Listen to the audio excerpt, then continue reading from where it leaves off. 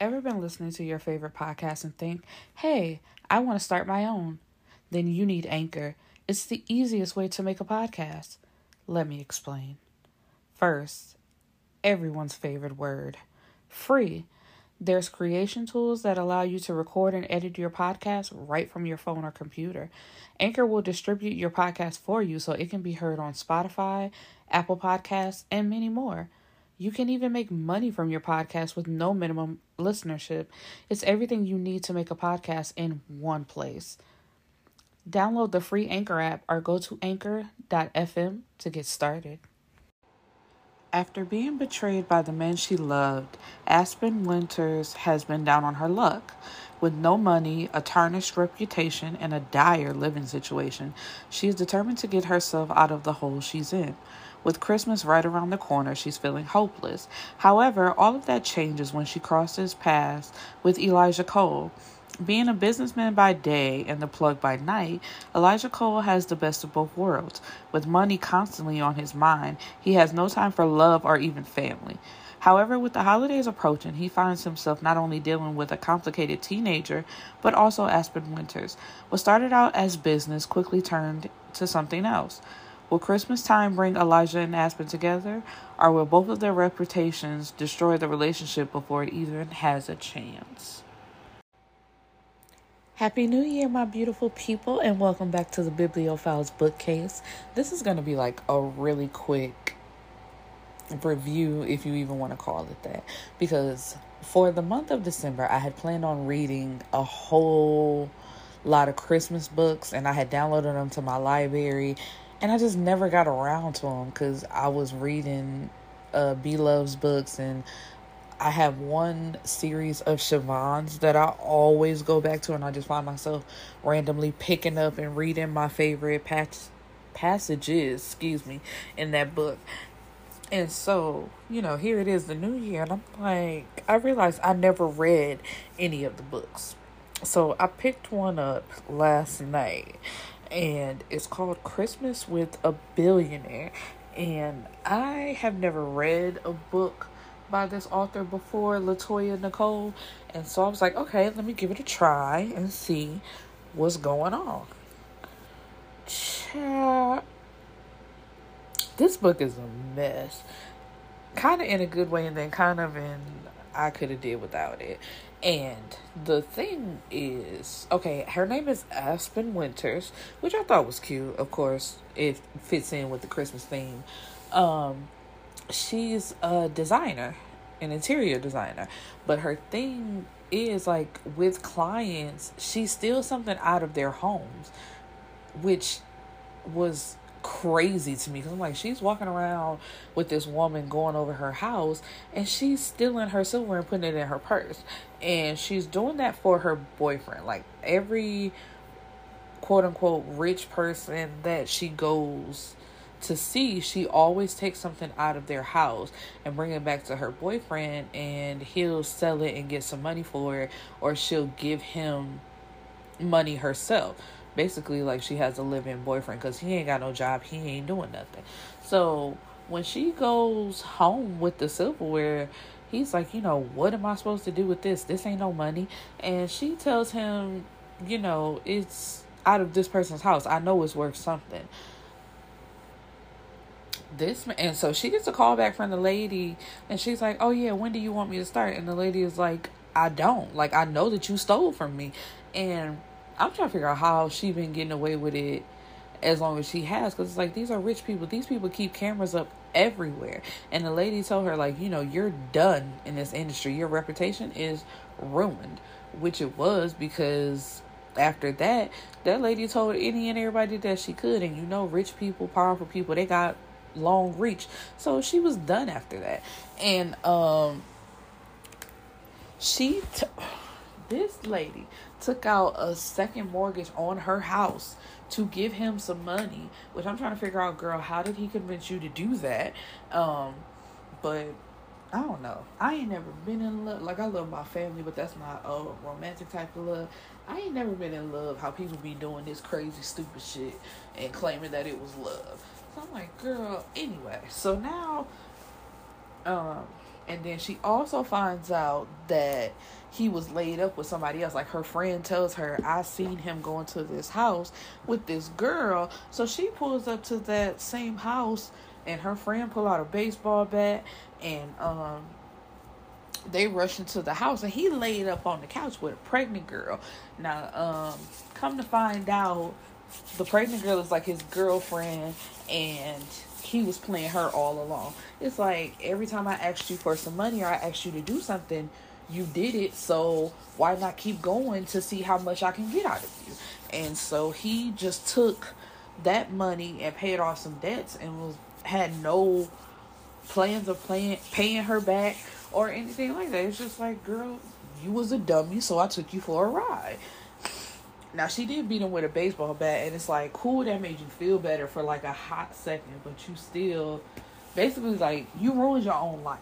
And that's the one thing. It's like, yeah, that nigga wasn't shit. Yeah, he was trifling for what he did. But girl, you did that to yourself. You really took your money and just gave it to him. Like, he wasn't doing nothing for you. You weren't getting nothing back but probably some sex. But you claim that was love. Like, he wasn't doing anything for you. So now she's homeless, trying to figure out what she's going to do. Then we're introduced to Elijah Cole, which of course his last name being Cole because he's like Scrooge.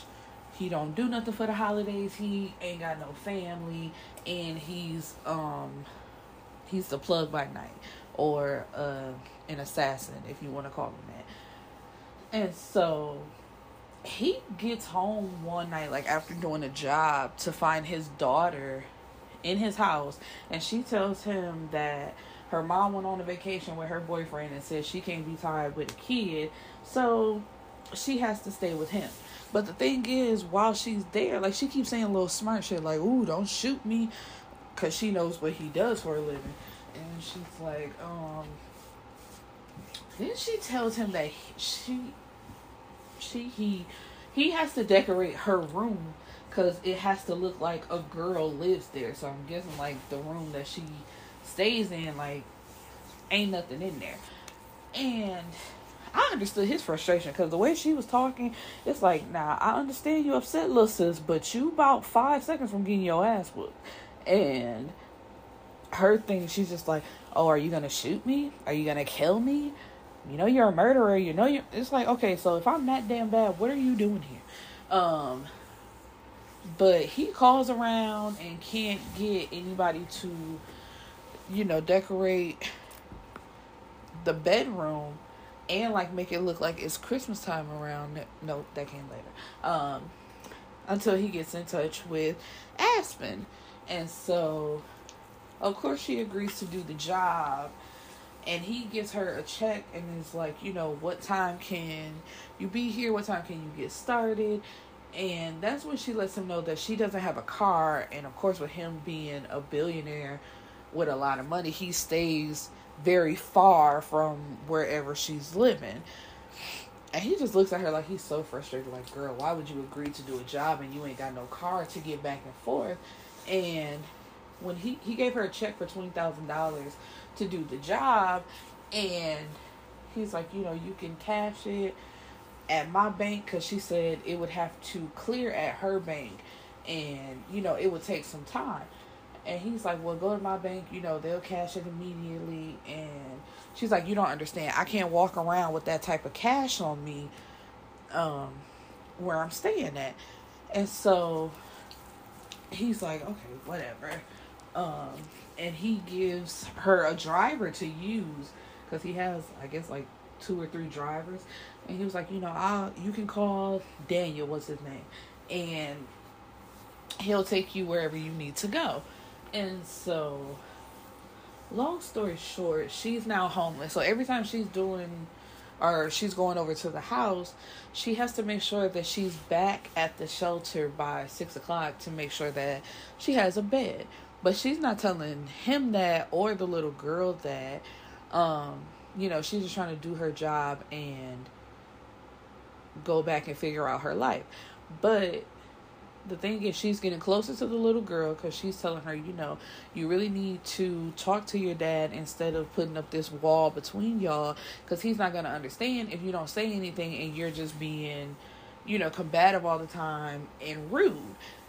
And she tells Aspen, but Elijah is standing right at the door listening, that her mom's new boyfriend puts his hands on her, like he hits her. So Elijah rushes in like, he what? Okay, cool. I need you to stay here for the night, talking to Aspen. And she's like, well, I need you to stay here. And she's like, well, what time are you going to be back? Because, I got to go. And he's like, well, you could stay here for the night. Don't worry about it. And we'll figure it out later. So he goes to the baby mama's house, and she opens the door with a messed up face and a closed eye, a black eye. And he's like, where to do that? And the mama gonna say that he don't even really be hitting the daughter that hard. She just exaggerating, and he only do it because he drunk. Like making all these excuses. He's like, I really don't want to hear that. I just want to know where the nigga at. If you want to let him beat your ass, that's fine. But what he won't do is put his hands on my daughter. So, and he tells her, give me that nigga address, or I'm gonna go back on my promise, because the daughter made him promise not to hit the mom or do anything to her. She like, let her live. I know it's messed up that she allowed it, but that's still my mom. So he like, okay, cool, whatever. So after he gets the address, of course he goes and finds the guy and kills him, because you're not finna be whooping on his daughter. So when they get back, they have a little moment. Aspen is bringing Christmas cheer into the house. So, they're having hot chocolate. They had a snowball fight outside. And everything is cool. And then she has sex with Elijah. Like, she's drunk and has sex with Elijah. And, one thing about it, I don't like her friend. Because her friend, while talking to her, like, while she's homeless, I just feel like her friend could have did more to help her out. Because it was a running joke of her telling Aspen to sleep with her daddy so she could have a place to stay. And it's like, bitch, I'm not sleeping with your old ass daddy to have a place. That's just trifling. And you as my friend, like, I don't see the joke in that while I'm trying to figure out my life. And my life is kind of hard right now. And I can get it, because somebody could also say, like, okay, just because that's her friend, she don't owe her a place to stay. And you're absolutely right. So it's like a double-edged sword. But it was just some bullshit. And then when her friend found out who she was working with, she's trying to get on. Like, girl, either put me on or you better jump on him. And I'm coming to stay at the mansion. And, I want to be with the billionaire, or you better hop on it and whatever. It's like, girl, just because your ass a gold digger and trifling don't mean I got to be the same way. And so they have sex, and then she leaves the next day, like, immediately. Her job is over with. She's done decorating Eli's room, and she's put up the Christmas decorations. So yeah, so she's done. But Elijah wakes up upset somehow, which, I don't know, people and emotions, it's weird, because this is exactly what he wants. He don't have no girlfriend. He don't like people in his house. He don't want no relationship with no woman. So, and Aspen told him that, like, this is only for the night, and that's it. So when he wakes up, he expects to find her right next to him, and she's not. So he's mad about it, feeling like he got treated basically like a woman for the night. And that's so funny when men say that, like, basically I was treated like a hoe. And when they say hoe, they're referring to a woman who gets fucked and get left. So he's upset, and his only way of thinking is to call her to get her to do another job, so he can do the same thing to her, like have sex with her and tell her to get lost and block her number. So when he calls her, the job is to help him go grocery shopping, Lord, Christmas shopping, for Eli. And so she's like, sure, because money is money at the end of the day, because he tells her that he's going to pay her. And so as they're Christmas shopping, he's noticing the look on her face, like she's looking real upset, but she's not saying anything. So he takes her back to his house so they can unload all the stuff. And Eli is there. She gives Aspen a hug, like, I'm so happy to see you. I'm glad you're back. And begs her to stay for Christmas. Like, I want to have a real Christmas, so can you stay? And Aspen agrees. She's like, yeah, sure, whatever. And so she cooks dinner, and and I hate to even mention it, but it was just so gross, because they had like snuck away to the bathroom for him to eat her out, and she farts in this nigga's mouth, and it was just so disgusting. I was just like, girl, you really could have left this out, but whatever. And so the next morning, this is something I wanted to discuss real quick, because they have sex again that night, and in them having sex again, he came inside of her, and she's like, we need to go get a plan B, because it came out that she was homeless. She told them that the reason why she had to get back, because when Eli was asking her to stay, she's like, no, I gotta be somewhere around 6. And Elijah was realizing it was always the same time every day. And that's when she tells him that she stays in the shelter, so she has to make sure that she has a bed for the night. And so his plan was, he asked her to stay, and then he gave her a Tylenol, saying that it was excuse me, he gave her a Tylenol saying that it was a plan B. And I'm like, what? Tylenol and plan B don't even look the same. And don't ask me how I know, because no, I've never took one, but I know what they look like. So I'm just like, how did you convince her in the year of 2021 that a plan B was a Tylenol? And that was his plan. He's like, if I got to get her pregnant to get her to stay, that's what I'm going to do. And I'm like, what? Children don't make nobody stay nowhere. But anyway, and so her plan after talking to her best friend was, if he don't ask me to leave, then I'm not going to say nothing. And that was basically like their thing for a whole month, just going around each other. Her thinking one day he's going to say, yeah, I think it's about time for you to go. And him coming home one day to an empty house. But, she was cooking every day, cleaning every day, making sure everything was good. So it's just like, okay, cool. If the other person don't say nothing, it's all gravy. Until one day he says, you know what? I need to know what the fuck you gonna do. And, are you staying or are you going? And she's like, shit, I've been waiting for you to kick me out. And before he came, my bad, forgot a part. He came home first to have the conversation, like, we need to talk. And then he got a phone call. Somebody has shot up the school, and they thought it was like a student, a school shooter, but it was actually a teacher. Like, the teacher had enough of them badass kids and was just letting loose. So they text him to come to the school to see if he could identify his daughter's body. Luckily, she wasn't dead and she wasn't shot at, but everything was good. But no, when they got back home that night, that's when they had the conversation. And she had been on the phone earlier with her friend taking a pregnancy test, and they came back positive. And so she tells him that, like, I'm pregnant, but it's not to try to trap you or anything. So if you don't want to do this, I just wanted to let you know, basically. And he's like, shit, for a second I thought you couldn't get pregnant the way I was letting loose off in that thing. And it's just like, nigga, you are disgusting. So that's their happily ever after. And Eli burst into the room like, yes, I hope I have me a little brother. And Elijah's like, damn, where your nosy ass come from? And she's like, you really need to move me to the other end of the house, because I can hear everything. And most times I actually sleep downstairs on the couch because y'all niggas so loud. And it's just like, ugh. The thought of hearing your parents, gross. And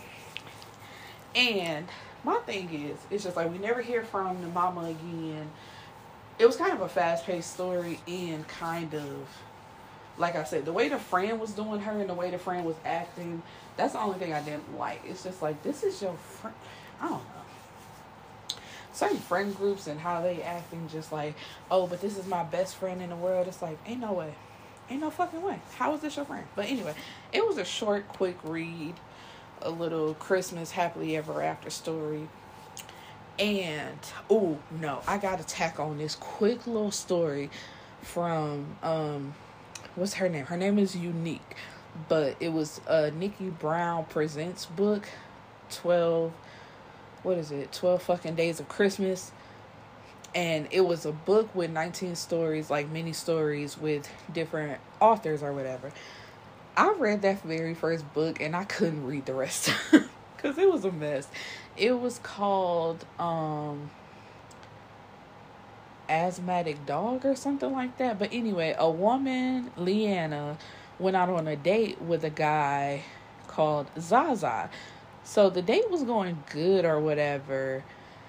But he had been drinking earlier, and he started drinking hot chocolate mixed with eggnog, and so he ended up throwing up. And that was bad, but the girl, Leanna, she still stayed for the date until he fell asleep. So when he woke up in the car alone at like 6 o'clock in the morning, and she had took a Uber home. And he had been calling, trying to apologize to her, but she would not pick up the phone for anything until one day at the animal shelter. It was like adoption day, and there was a little dog who had a medical problem, and nobody would adopt her. So this is when she finally decides to contact him and tell him to show up at the animal shelter to get him to adopt the dog. Now, the vet comes out and is like, I'm so glad you're adopting her with her circumstances. And so Zaza's like, what do you mean by that? What circumstances? And Leanna's like, nothing, and just shoves some papers into his face like, sign here, sign here, sign here, and basically, here you go. And come to find out, because he took the dog. He took it, trying to get back in her good graces, but she really wasn't feeling him after that.